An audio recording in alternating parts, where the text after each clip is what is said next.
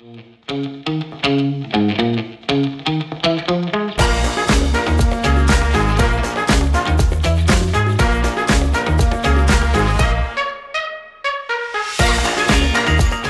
may have previously listened to this podcast when it was called the PropTech Ramble, but we realised we were rambling about so much more than just PropTech. So we're back with a brand new series and a brand new name, The Measure Podcast by Metricus. Just like the last series, there'll be no bullshit, but there will be some rambling. I'm Michael Grant, COO and co-founder of Metricus, and I'll bring you a new guest every Wednesday for the next 10 weeks to get the measure of topics such as productivity in the workplace, building efficiencies, sustainable buildings, and ESG. No matter where you're listening, I hope you enjoy the new series and get some value from it.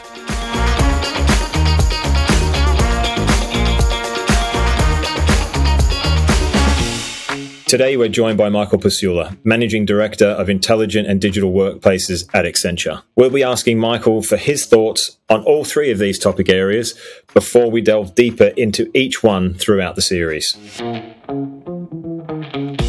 Michael's always got helpful advice and guidance given what he does day in and day out for Accenture. So, Michael, thanks very much for doing another ramble with me, mate, and welcome. Thanks, Michael. It's great to be back and really excited to be able to kick this season off for you on there's some topics that I think are really important and super pertinent to where everyone is right now. Yeah, I think all three areas, especially now, COVID, back to work, back to the office. You can't say back to work, people don't like that, but back to the office. But ESG, sustainability, the 4-day week that's coming, there's been another trial in the UK which is going well. So making things more productive for people in 4 days rather than 5 is hugely important. So we'll start with productivity, mate, part 1. So we have 2 questions on each of these, mate, so we can run through those. So I talk about overselling in our industry, which happens a lot. You and I both know. So what's the biggest oversell you've seen in the industry about how smart building tech can help specifically with productivity? Yeah, it's a great question, Michael. And definitely, we see this term, prop tech, smart building, intelligent workplace used, so often for so many things. And depending on who's using those words, it may mean everything from, a sensor in a pipe to be able to tell you when it's leaking, or being able to tell you, how much water is flowing out of the restrooms, all the way through to, employee experience type things of being able to count how many people are in a room, or be able to turn on lights when someone moves in. All of these things come into that big array of this area of prop tech, smart buildings, etc. But I think my favorite one at the moment, when I say favorite, is probably the one that makes me smile the most as the oversell is, we have this vision a lot of people have of being able to completely customize the environment that you're in as an individual, coming back into the office, walking into your enclosed space and, having the temperature be able to adjust to the exact settings that you want and make it this nice, comfortable cocoon. I mean, it's a great vision, and it's definitely not something that isn't achievable. But the reality of it is that in the buildings that are built today, it's extremely, extremely hard to achieve, without re-engineering HVAC systems, re-engineering, the way that the whole building was originally designed and built. So it's a great aspiration. And, I hear a lot of people talking about it. We receive RFPs from customers all the time that have this, these details of these hyper-personalized outcomes that they're looking for. And again, they're all achievable, but, once you start peeling back the onion and understanding, the infrastructure that you have to work with in some of these buildings that have, lighting or HVAC systems that were designed 10, 15, 20 years ago, that are not controllable at the level or the granularity that you need to deliver some of this stuff. I think that's the one that will take the cake for me at the moment. It's a great aspiration, but just extremely, extremely hard to do. And even, I haven't come across one building yet that we're actually able to do that with the infrastructure that's in place. What do they say? Never let the truth get in front of a good story. This is true. This is true. The other one that's interesting for me, which is becoming more and more prevalent, is frictionless. Everything is frictionless. But And if you go to a building, take One Manhattan West, you can't just walk in. For security reasons, you have to show your ID. You have to go to the front desk. They give you a card. I mean, I've done that many times, but that is pretty painless, right? That's as painless as you'll get. But I was in a building last week with the same thing. We went into a law firm to present to them. You had to go to the front desk downstairs, present your ID. Then you had to go upstairs to reception. They then gave you a card. They then had to take, they scanned your laptop bag and then you had it in. So frictionless is another one for me. That's an oversell, that you can just glide in and not have to talk to anyone, show your ID or do anything. That's yeah. Another one. No, I agree. Right. I mean, frictionless is a great aspiration, and I think that planning to get as close as you can to that is key. But the friction exists for a purpose, right? Specifically in some of these big cities around security. And so it's always finding that balance between seamlessness and security, and striking that right balance, and automating as much of the process as possible. But there has to be those touch points that exist, and we can use technology and apply it to streamline them as much as possible. But we're never going to get away from totally frictionless. I mean, in the US now, international travel, they're starting to use more and more biometrics, so you don't show your passport anymore. You just go up, you smile into the camera, and you walk onto the plane.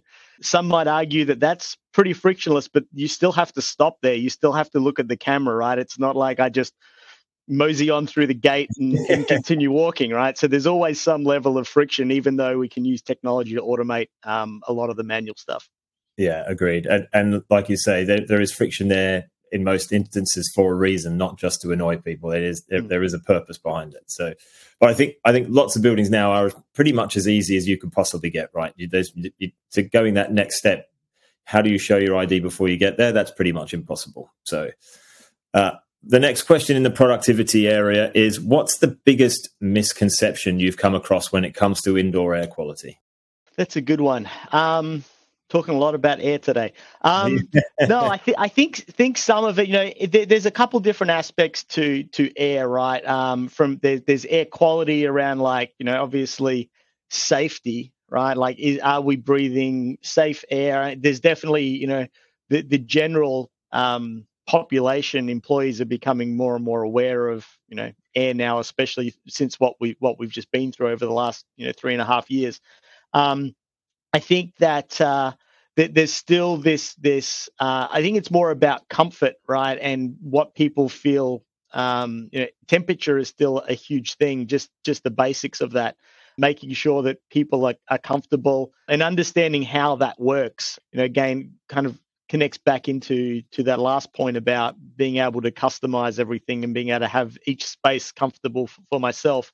I think so. That's one area, but I think connected to that is this concept around people not understanding, especially in meeting rooms now when you're starting to get more and more people in there.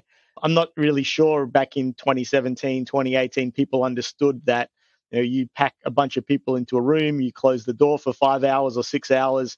What happens to the air in that room, right?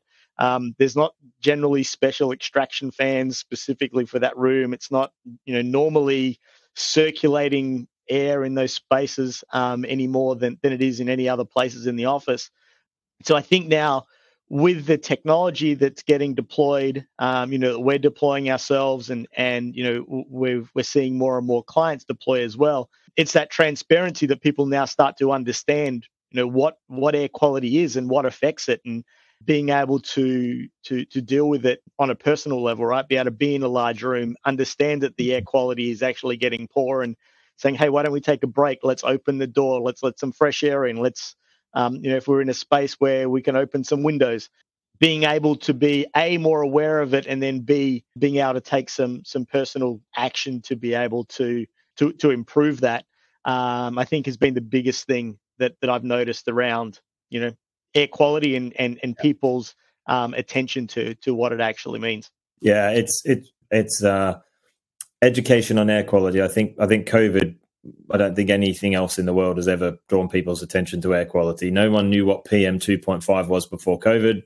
Everyone now knows what, everyone knows what dust is and was, but no one knew the effect it had carrying COVID around from one person to another, PM 2.5 and 10, and the different sizes of dust and all that sort of stuff. So, yeah, it's ever growing. It's ever growing.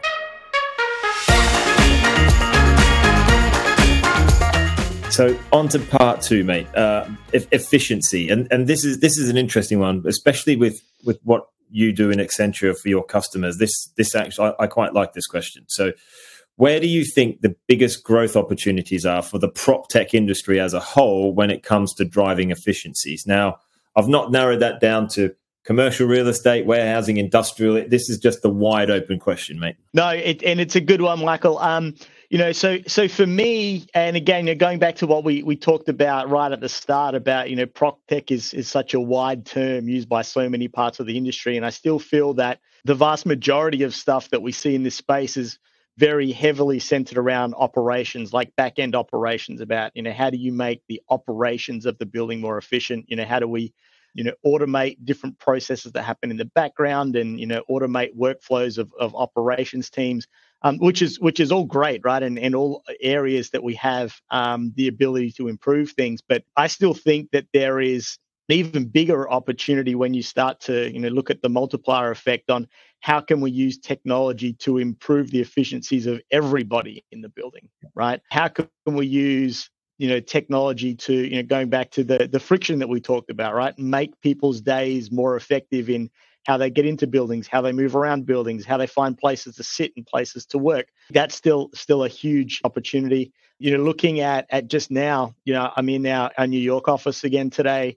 We're starting to continue to see, well, not starting, we have continued to see the occupancy of our space grow and grow and grow. And I was just talking to some of our operations teams the other day, and they're saying, we're getting to the point now where we're waiting for elevators, and elevators are opening again and they're full of people, right? We're having to wait 2-3 cycles. This has always been one of my pet peeves about buildings, right?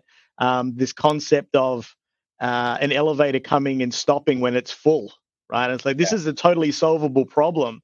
We're wasting the time of the people that are standing in the elevator. We're wasting the time of the people that are waiting for the elevator. We're putting the elevator through a whole bunch of stop, start, open, close cycles that it doesn't need to go through. But we don't seem to be. No one seems to be solving it, right?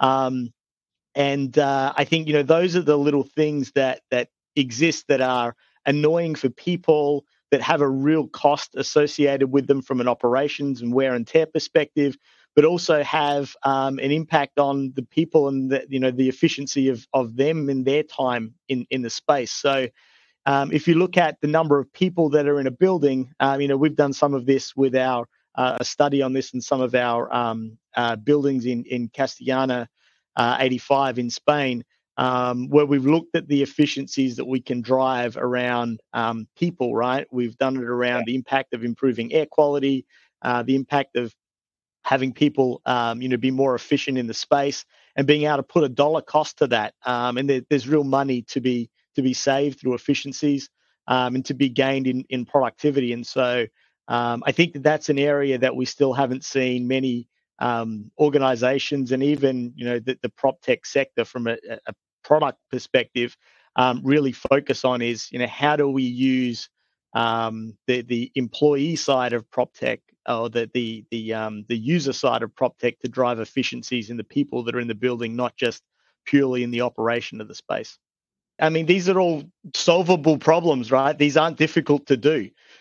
We have all the technology exists. I think that there's this huge opportunity as we gather more and more data to understand how, combining that data, we can solve different problems. One of the things that we still see is, and I just spoke to a number of people last week at a conference here in New York about them saying, well, yeah, we're gathering all this data. We've got a data lake. We have all this data. I'm like, great. What are you doing with the data? Right. And they don't know what questions to ask of the data.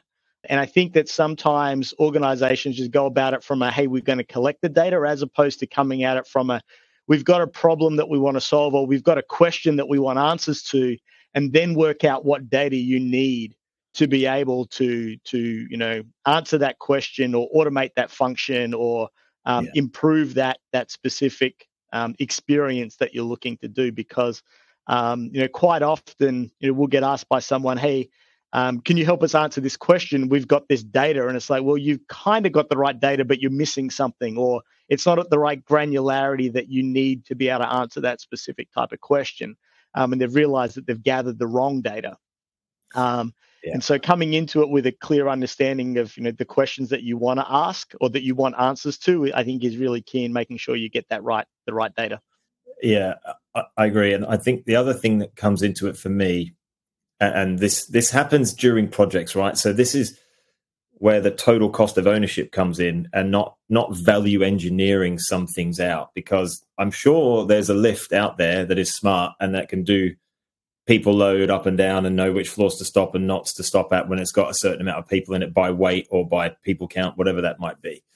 But when buildings are built, generally at some point, something is value engineered out and the total cost of ownership is not really taken into account. It's build the asset. If you're building it to manage it, you might think differently. But if you're building it to sell it, then you are thinking differently. And if you can save a few $100,000 here or across £100 million project, if you can save a couple of mil, then you might want to do so. But you're not helping the planet by doing that, because you're using less efficient equipment, and you're not helping the person who's buying it from you, who's going to use it and who's going to manage it. So I think there's a larger responsibility in that efficiency play.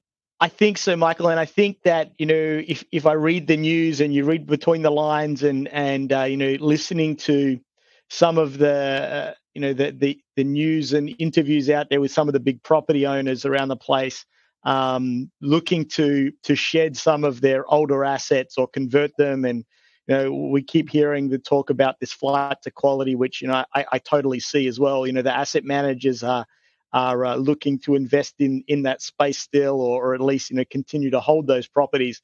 And I think that as the industry becomes more and more educated about what's possible and how can we use technology to drive efficiency, and what is an efficient building for them to hold and operate, those things are going to become more and more valuable in the valuation of space. But the real estate industry, as we know, has been around since the dawn of time, and it's generally a space that is slower to innovate, just because of the rhythm of how long it takes to build something new, right? But you start a project. I walked past a project here this morning in the Hudson Yards district that is still in construction.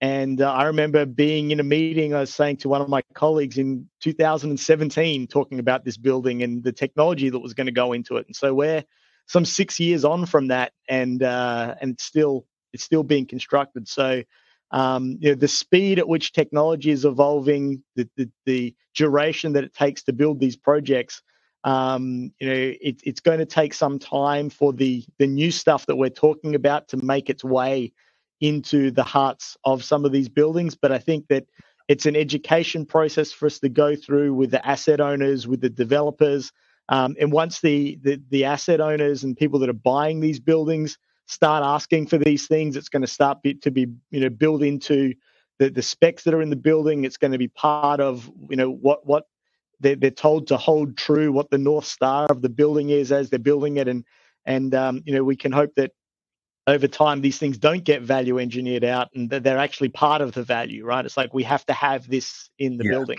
Yeah, it's important. I think it has to change, as you've said, because otherwise we'll be in the same place in 10 years as we are now, which is not where we would be.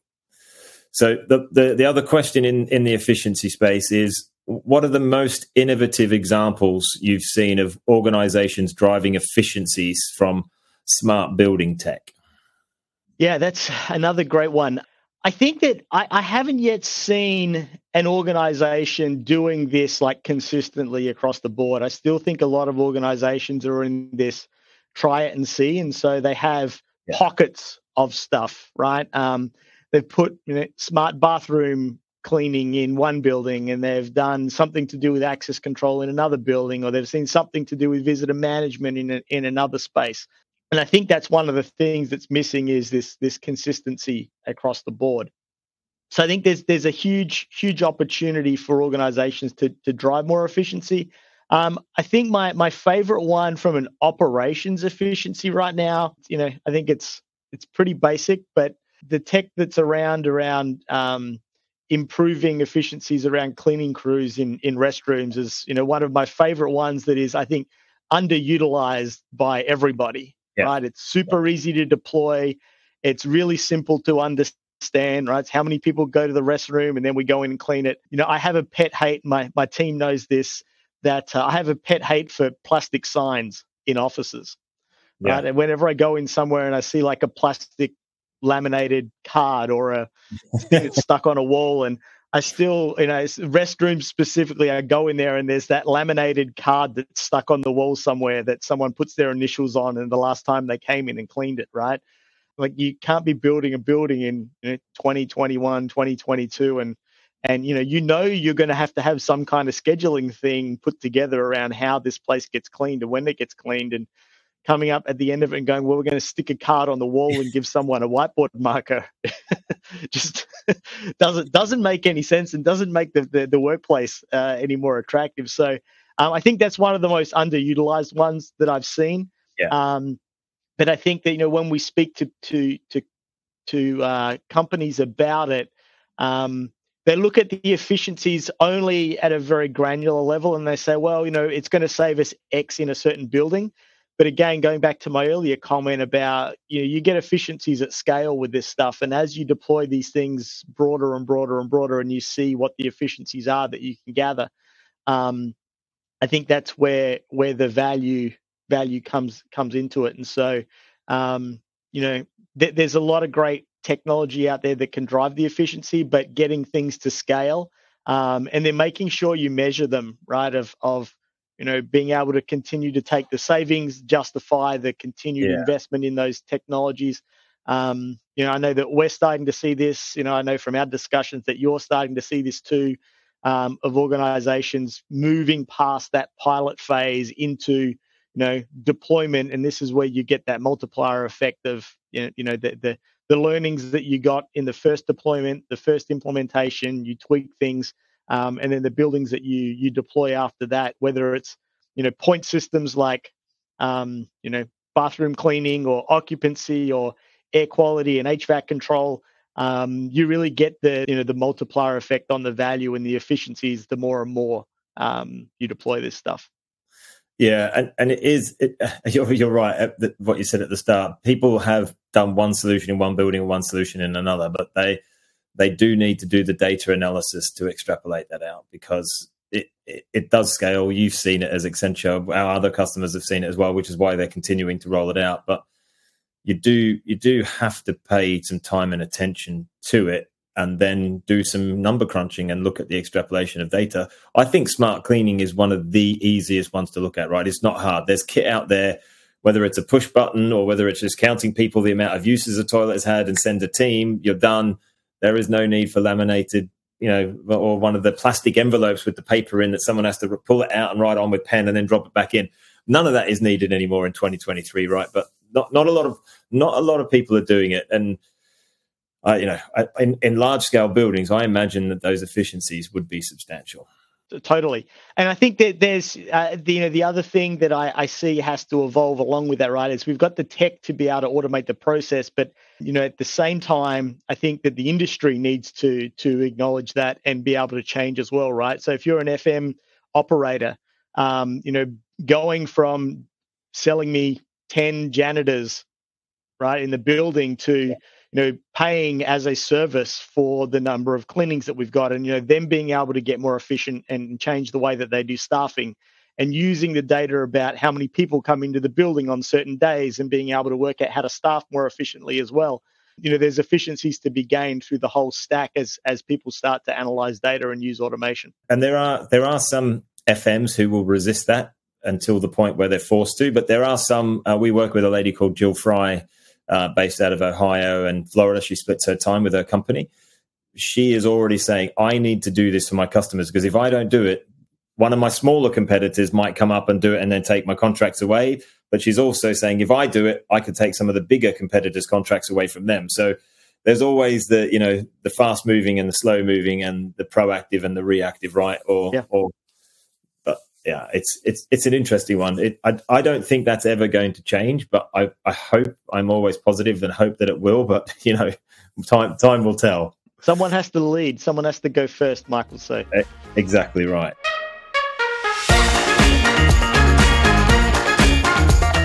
On to the next part, the final part 3, which is sustainability. So greenwashing is an issue, and it's becoming more and more of an issue and more prevalent. I think the news and the press, they love a story. Sometimes not great stories, but they love a story. But what do you think businesses need to do to avoid it? Without naming any names here, because there are lots that are being brought up in the press at the moment. But what are some of the bad examples you've seen, or if you don't have any of those, what should people do to avoid it, and even just to get started so they're not involved in it? No, good question. I think my pet peeve in the sustainability space, I think, is when organizations take the viewpoint of, hey, I'm just going to go and pay a little bit extra for my power and say that I'm paying the green power tariff, and then say we're good to go, right? Yeah. We're not going to change any behavior that we've got. We're going to pay a little bit of a premium on our power, but we'll get a tick in the box for saying that we're all green. I think that's great, and supporting sustainable power is an investment in that is definitely admirable and something that we need. But I was reading an article just last night here in the States saying that there's the problem that we have with the transmission systems over here right now is that we can generate so much green power, but they don't have a way to actually get it into the grid, right? So we can Oh, keep wow. paying the energy companies to invest in green power, but if we can't put it into the grid, then it's kind of a moot point. So the things that inspire me, and I love to see when I go to our client sites, and when I visit our offices within Accenture, got to give some huge kudos to our internal team that have really put sustainability at the heart of everything we do. Even so much so that they renamed our internal geographic services group this year to actually be corporate services and sustainability, to make sure that it was known throughout the organization that this is one of our key things that we're driving towards, is how do we drive our entire operations of the organization to be more sustainable. And when I walk around our offices now, there's no single-use plastics. We've removed any sort of, all of the cutlery that we have, and cups and mugs. There's no disposable equipment around the place. Everything is reusable. And that takes investment from the organization, right? It takes Yeah. the commitment to have those, the one-off costs of investing in all of this stuff. So it's going from, hey, I'm just going to spend $10,000 a month on disposable cups, to know we're going to actually go and invest, and we're going to buy proper cutlery, and we're going to buy proper cups and proper glasses, and then the infrastructure to wash them and clean them and reuse them, and the people that are going to go through, make sure that those are available during the day, right? So I think those are the things that inspire me, when you see organizations that are actually investing in changing the way that they operate, leading by example, rather than just saying, hey, I'm going to pay a bill in a different way and say we're good. Even the way that they operate the organization, from how much air travel do they do, how efficient is the way that they're traveling, do we have people traveling on trains versus on planes when possible, and when it makes sense. So really getting into the underlying operation of the company. When it comes to the prop tech side of things, just getting an understanding of power in the building. What is using power? We see sometimes organizations deploy, they say, hey, we've got the ability to monitor how much power we use in the building, which is great, but they don't have the ability to understand what's using that power. Is it lighting? Is it HVAC systems? Is it refrigerators and freezers, or whatever you've got that are not running efficiently? Are you leaving these big screen televisions or big video walls on all night over the weekend? So, very similarly to what we talked about before, about getting the right data to answer the right questions. Yeah. Having that granularity around what you're actually using, being able to narrow that down and then be able to take action on that, I think is some of the stuff that's most inspiring to me. I don't know how many Teams rooms are deployed globally, but I imagine it's a lot, even if you can turn those off when no one's in. And if there's lighting control, you can turn the lights off because the link to the team room, there's two lots of power that go off straight away or can come on automatically when people are in. So the very last question, mate, it's hard for organizations to know where to start when it comes to using prop tech to help improve their building's environmental impact. Do you have any tips or ideas? I mean, we just touched on a couple there, but are there any standout ones for you that you think people should do? Michael, I mentioned earlier, this is my number one thing to our clients when they come to us and say, hey, we want to do something, or even when we see, RFPs put out on the street, my core question is like, what do you want to do? Like, what's the outcome you're looking to achieve? Or what is the question that you want answered, right? You can come and say, hey, we want a system that manages, like, that reports occupancy, or that reports air quality, or has the ability to control our blinds or whatever. And like, that's the outcome that you're looking for. But like, what's the real function, the question that you want answered, the problem you're trying to solve? Having clarity on what that is key to, when you come to ask someone for help or looking for the right solution, right? It's not about what it does, but it's about what are you trying to achieve, right? What do you want to know? What do you want to change? What insight are you looking to gain? What experience or current scenario are you trying to automate, if that's what you're looking to do? And having clarity on that, because I think sometimes, organizations look to gather the data or get the information, but they really don't either have clarity on what they want to do with it. Like, if you know the answer to this, what are you going to change, right? What are you going to do with it? And then it also helps make sure that you're gathering the right data. I mean, you and I have spoken, I don't even know for how many, probably hundreds of hours at this point, about, there's so many different types of occupancy that you can report at different levels of granularity, at different points, that tell you different things, and can depend on, how the floor plan's laid out and how the staircases are in a building and all these different types of things. So just coming and saying, hey, we want a smart building solution that can tell us occupancy, isn't really granular enough, right? Anyone can give you that, but it may not answer the question that you actually want to know, right? Or it may not help you improve or automate the solution that you're looking to do. Maybe you need to know it at a floor level. Maybe you need to know it at a desk level. But you can't, people can't help you to get the right outcome if we don't know the questions that you're actually looking to answer. And so I think that's sort of the key one for me, is knowing what it is, or having clarity on the questions that you're looking to get answers to is key in, coming to the market or looking for, the right prop tech solution for, what it is that you're looking to solve. Agreed, mate. Agreed. I've got quick fire questions. There's 3 of them. You just have to give me one word answers to them so we can, and then if anyone wants us to expand, maybe we do that later. If you had to guess one of the 3 areas, productivity, efficiency, or sustainability, which is going to have the most growth over the next 5 years? I'm going to say, I hope sustainability. I think that's the one that's on the minds of a lot of people.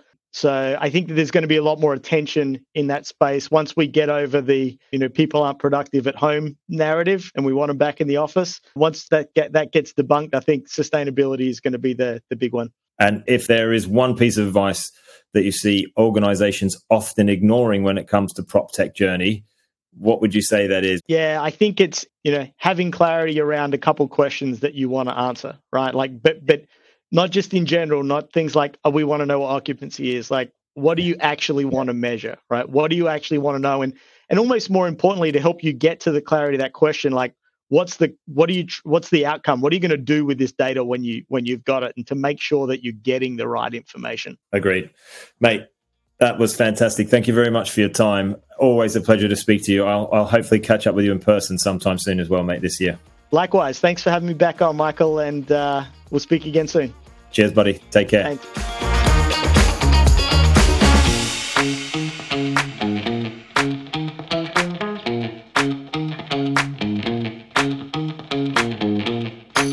Thanks so much for listening to the Measure podcast.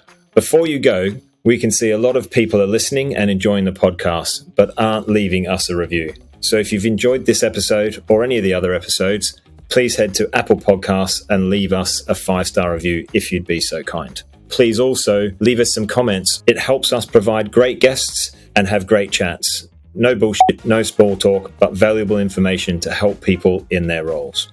And finally, don't forget to subscribe to The Measure now so you don't miss anything.